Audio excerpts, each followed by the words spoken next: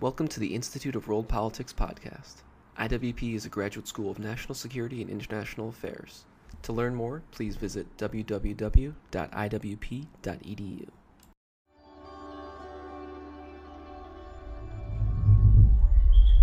Good afternoon, everyone, and thank you for attending this lecture at the Institute of World Politics. George Washington, the Indispensable President, with Stephen Knott.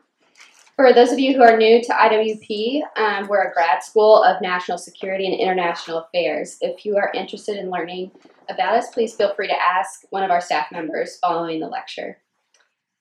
Stephen Knott is a professor of national security affairs at the United States Naval War College. He served as co-chair of the University of Virginia's Presidential Oral History Program, directed the Ronald Reagan Oral History Project, and also served on the staff of the John F. Kennedy Presidential Library.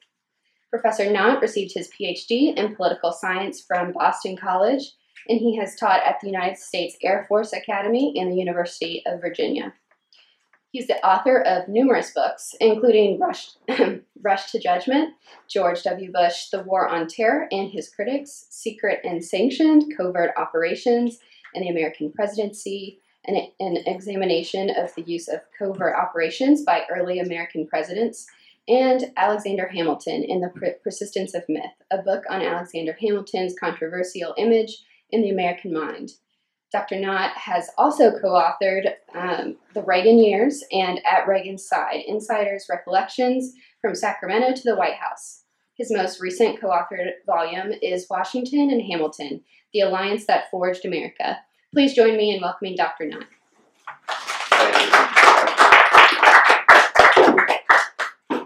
Thank you all for coming on this beautiful day. I know there are other temptations out there for you to take advantage of, so I appreciate you coming. I am going to speak to you today about George Washington,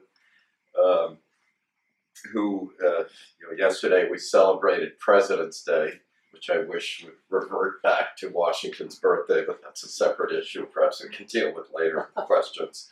I'm not sure George Washington deserves to be on par with Franklin Pierce, but whatever. All right, so certainly not Donald Trump. Hold on.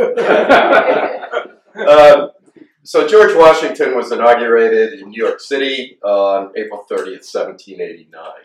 And he was taking the helm of an executive branch with a very nebulous job description. The powers of Article 2 were not particularly clearly defined in the Constitution. So Washington understood that the precedents that he was setting would shape the American presidency and also shape the whole Constitution writ large as long as the American experiment survived. And in fact, Washington was well aware of the sort of burden that he confronted. He wrote to a British historian less than a year after assuming the office. He noted, quote, "My station is new, and I walk on untrodden ground. There is scarcely any part of my conduct which may not be hereafter drawn into precedent." So he was well aware that he was setting or laying down a number of markers for his successors. Washington's inaugural ceremony began at approximately 2 p.m. on the floor of Federal Hall in downtown Manhattan, with a nervous president, interestingly enough, taking his oath from Chancellor Robert Livingston. Washington was overcome with emotion upon completing his inaugural address and had a difficult time reading that same address. And while some of the emotion was the result of his understanding the historical importance of the occasion, the president also approached his new, uncharted assignment with a sense of dread. He wrote his old wartime ally, Henry Knox, quote, that his elevation to the presidency was accompanied with feelings not unlike those of a culprit who was going to his place of execution. The new president, as I already mentioned, had little to guide him, although along with most prominent Americans, he had read the series of essays which came to be known as the Federalist Papers. Washington believed that these essays shed new light upon the science of government and were likely to make a lasting impression on those who read Publius's clear and forcible arguments. And he may have found some guidance in these essays, as two of the authors, Alexander Hamilton and James Madison, were, at least at the time, in Madison's case, political allies. The third author, John Jay, had drafted the Constitution for the state of New York, which created a strong chief executive. Hamilton, of course, was the primary author of the essays dealing with the presidency, and while he would never serve as president, his influence on President Washington and on the long-term health of the office was significant. The ability of the nation to coherently conduct war and foreign affairs was deeply felt by George Washington and also by Alexander Hamilton, for they had seen up close and personal the near disastrous results of conducting war by committee. I'm referring to the Articles of Confederation here. The nation's first president would set innumerable precedents that would be cited by his successors to justify presidential leadership in matters of war and national security. Now, Washington's distaste for conducting a war and foreign policy by committee was evident in his failed attempt in August 1789 to solicit the Senate's advice on treaty negotiations with the Creek Indians. The new president believed that this constitutional power to negotiate treaties was shared with the Senate, and he met in person with the entire body. As Washington looked on, members of the Senate pontificated for hours and then deferred action on a proposed treaty, leaving Washington in a violent fret, as he put it, and grousing that, quote, "this defeats every purpose of my coming here," end quote. So Washington had genuinely sought the advice of the upper chamber, but he quickly abandoned that practice after this dismal experience. There is another legacy of Washington's presidency that I think will be of interest to this audience in particular. Washington had served as America's first spy master during the Revolutionary War, and he believed that clandestine tools were essential to preserving the nation's security, and he was determined to use them as the first commander-in-chief.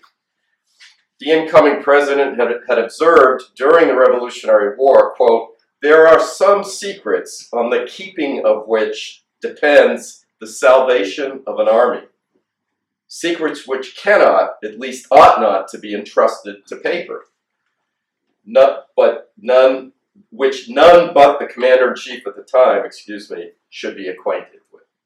So don't put everything in writing, and there are going to have to be some secrets that even your congressional overseers you will not share that information with them. Both Washington and Hamilton understood that success in war and in the broader struggle between nations required the use of Machiavellian tactics and the employment of individuals with less than sterling characters. Neither man was particularly enamored with these tactics, nor the types of individuals that one had to employ for spying or for covert operations, but it was necessary. In his first annual message to Congress, the president requested a Secret Service fund. The fact that this request was included in Washington's first formal communication with the legislature reveals the importance that Washington placed on clandestine activities. The president's request was approved by Congress in 1790, and with it, Washington was granted the authority to avoid the usual reporting procedures mandated by Congress. In other words, the president was essentially given a blank check, in this case amounting to $40,000, to conduct secret operations he deemed to be in the national interest, and he never had to report a specific accounting as to just how that money was spent. One of the more controversial actions of George Washington's presidency, and one that continues to excite critics of not so much of Washington, but of the Federalists and Hamilton in particular, was Washington's suppression of the Whiskey Rebellion of 1794.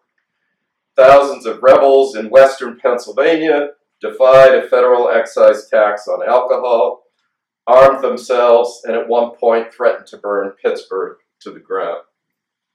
Washington considered the repression of this insurrection as fulfilling his constitutional obligation to take care that the laws be faithfully executed.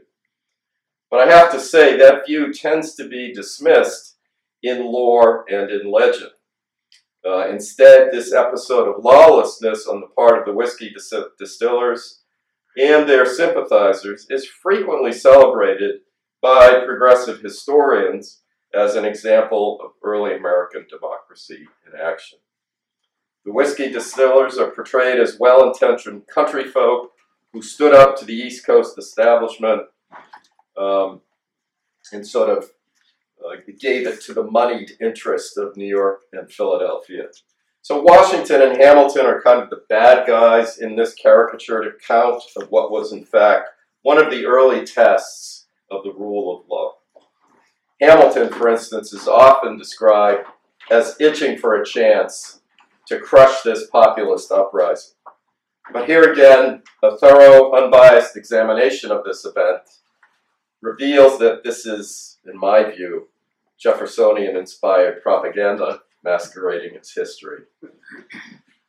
The same principles at stake in the Whiskey Rebellion would be tested some 80 years later during the American Civil War. In other words, does an armed minority have the right to defy laws enacted through constitutionally approved procedures and resist those laws through the use of violence? Now, Hamilton's Treasury Department, at Washington's behest, had made concessions to the rebels in the period leading up to the worst outbreak of violence, but this did not appease the distillers. In order to offset the impact of the whiskey tax, Hamilton had directed that the United States Army purchase whiskey from distillers who had obeyed the law and paid the tax. Additionally, as one historian has noted, the residents of western Pennsylvania, where most of this trouble had occurred, contributed almost nothing to the federal treasury, while draining it through costly military actions that were taken to protect frontiersmen from the Native Americans, on whose land they continually encroached. Additionally, violence against federal agents attempting to collect the tax was commonplace. In one instance, one of Hamilton's Treasury agents was held in a distillery for 3 days without food and told that he could secure his freedom by, quote, submitting to the mild punishment of having his nose ground off at the grindstone. While Hamilton tends to be the villain in the various progressive portrayals of the Whiskey Rebellion, the fact is that it was President George Washington who authorized the use of force against the rebels. And, interestingly enough, even led, for a time, a brief period of time, the 14,000-man force, which Washington cunningly named the Army of the Constitution, that marched into western Pennsylvania. But as is frequently the case in accounts of Washington's presidency, and this is an important point, Hamilton serves as the heavy, as kind of the bad influence on a policy that was, in fact, George Washington's. The president himself celebrated the demise of the Whiskey Rebels in his 6th State of the Union message to Congress, noting that the uprising suppression demonstrates, quote, that our prosperity rests on solid foundations, where the American people were ready to maintain the authority of the law against licentious invasions. Now, Washington went on to shape many other aspects of the American presidency that are taken for granted today. He created the president's cabinet, and his first appointee was Alexander Hamilton, currently of Broadway fame. Age 34, I used to have to explain who Hamilton was before Lin-Manuel Miranda appeared on the scene. Hamilton was only 34 when he was appointed to the position of Secretary of the Treasury. Joining Hamilton in the cabinet were Washington's faithful subordinate from the war, General Henry Knox, as Secretary of War, and for a time, John Jay, who was the de facto Secretary of State, until Thomas Jefferson returned from France in March 1790. Rounding out the cabinet was the president's lawyer, Edmund Randolph, as the Attorney General. And that's an important point. There's no Department of Justice at this time. The Attorney General did not have a staff. He was pretty much just the president's lawyer. One of Washington's most important accomplishments involved his efforts to convince his fellow citizens, as Hamilton had put it in a letter to Washington, to think continentally, to move beyond the parochial, to move beyond the local. And this is at a time, you have to keep in mind, when most Americans seldom journeyed beyond the confines of their birthplace. So this was a hard sell. As an immigrant, Hamilton never considered himself a citizen of a particular state. He was an American. He was a veteran of the Continental Army of the United States of America. Washington, however, considered himself a Virginian. And in my view, his transformation from a somewhat parochial Virginian to a champion of American nationalism is one of the most dramatic facets of his life. He was determined that his fellow citizens follow the same course. Part of this effort to convince his fellow citizens to think continentally involved the seemingly innocuous issuance of a Thanksgiving proclamation in October 1789. Again, this may not seem like that big of a deal, but in fact it was. Many members of Congress assumed that this type of a proclamation, in this case, Thanksgiving proclamation, would be issued by the various state governors. But Washington, sensing an opportunity to bind the citizenry to the national government and, to some extent, to the presidency, issued the proclamation himself. And if you read that first Thanksgiving proclamation, you will see that it is filled with references to the new nation and was addressed to, and this is important, to the people of the United States, not to the states. Washington set other precedents as well and left a legacy of respect for the new office of the presidency through what I consider a sort of blend of accessibility but also detachment. His frequent presidential tours of the nation allowed the people to see their president, although always at a distance. This was not a glad-handing president who pandered to the people and would plunge into the crowd and kiss babies. Washington would try to win their affection did not try to win their affection by presenting himself as a regular guy. Washington believed that the people wanted to look up to their president, and that a certain amount of awe toward the office, even in a republic, was an attribute that contributed to a respectable government. Now, I come from New England, and I grew up in a small town where Washington nearby had visited. And a visit from President Washington was the biggest event to happen in some of these towns, including where I'm from, even to this day.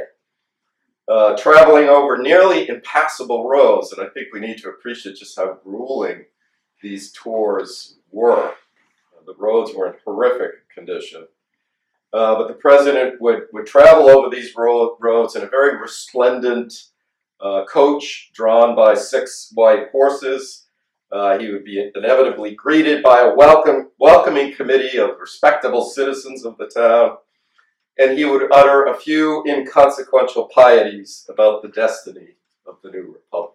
So no policy speeches, no, this is what Congress needs to do. That doesn't come really until the 20th century.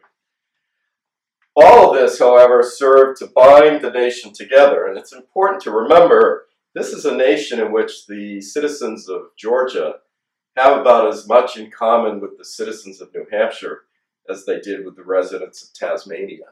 I mean, there simply was no contact whatsoever.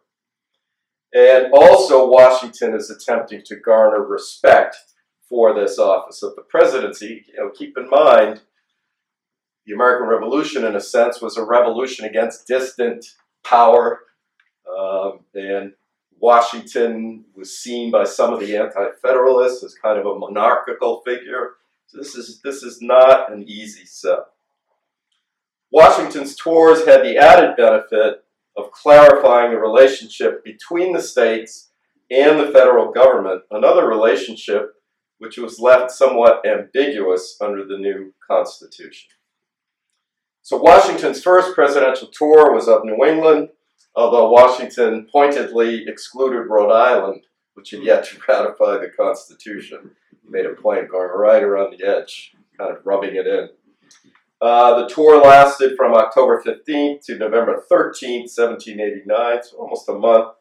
And it included a stop in Boston where the president received a somewhat chilly reception from the governor of the Commonwealth, pardon this expression, the pompous John Hancock. John Hancock would probably not be known by most Americans had it not been for his oversized signature on the Declaration of Independence. But Hancock believed that he was the governor of the Bay State, and therefore he outranked Washington on Massachusetts soil. And so you had a standoff between the governor of Massachusetts and the visiting president as to who was going to visit the other and pay his respects. Washington, of course, won the standoff. Basically what happened was that Governor Hancock pretended he was sick, and Washington was going to have to come see him. Washington refused to do it. All of a sudden, John Hancock recovered from his illness after he saw the huge crowds that were greeting the president upon his arrival in Boston. So again, this may seem small, not particularly significant, but it's helping to sort of draw lines, draw boundaries between, in this case, the states and the federal government. Let me conclude. I'd rather take your questions and keep talking at you. Let me conclude by noting that, in my view, George Washington was the indispensable president. I don't see any of this being the United States of America, happening without him. That may sound hyperbolic, but I don't see the United States winning the American Revolution. Not that he was a great general, but he understood something critical, that if he could keep that Continental Army alive and sort of wear down the British Empire, the so-called glorious cause had a chance, and he understood that. So he was indispensable during the Revolution. He was indispensable in terms of his presence at the Constitutional Convention. His stature lent legitimacy to that event that I just don't see being there. There's no other person from Georgia to New Hampshire who would have been recognizable or recognized by most Americans. Ben Franklin's a possible exception, but Ben Franklin's in his 80s by the 1790s. He's in no position to assume the presidency. So Washington is that recognizable name. He's the hero of the Revolution. He has street cred, if you will, with the man on the street. And he, through his presence in the war, in the convention, and then becoming the first president, and it was assumed that he would be the first president, by the way, he lends legitimacy to all of those endeavors. The presidency of sober expectations. This is what I would characterize Washington's presidency. And by that I mean it's nation building, but it's limited in scope. This is not a president who's promising to remake the lives of the citizenry. So it's a presidency that's trying to create a sense of nationhood, but it's not a presidency that's promising the world to his citizens. So I refer to Washington's presidency as a presidency of sober expectations. And by the way, I believe Washington's presidency offers something of a model for us, for contemporary Americans, to emulate. Washington's presidency possessed enough power to defend the nation from foreign and domestic threats, as we saw with the Whiskey Rebellion. And Washington and Hamilton launched the United States on the path to becoming a superpower. So they clearly had, in my view, plenty of the authority and the power that they needed. But Washington's presidency also acknowledged certain restraints and limitations on the office and on the office holder. Washington served as a unifying head of state who was respectful of the dignity of his office and who refrained from stoking partisan divisions and becoming a captive to public opinion, always paying due regard to the Constitution. All of Washington's actions, and you read his defense of his various actions, they're always grounded in the Constitution, not in public opinion, not because he thinks policy X would be popular with the public at large. It always comes back to the Constitution. So in my view, Washington's model is still within our reach, but this would require a renewed appreciation by all of us, our fellow citizens, of the limits of the presidency and the limits of politics. And I think a renewed focus on the importance of character. The American people would also have to be weaned from the politics of passion and embrace Washington's belief in reason. I didn't really touch on that, but in addition to sort of always linking his actions to some constitutional provision, this is a man who was a firm believer in reason and in moderation, and an opponent's too simplistic, but somebody who feared the effect of emotion and passions in politics. And so for Washington's conception of the presidency to sort of be restored in our political order, his belief in reason, moderation, and it would also require us to understand that for self-government to work, the citizenry must govern themselves and govern their own passions.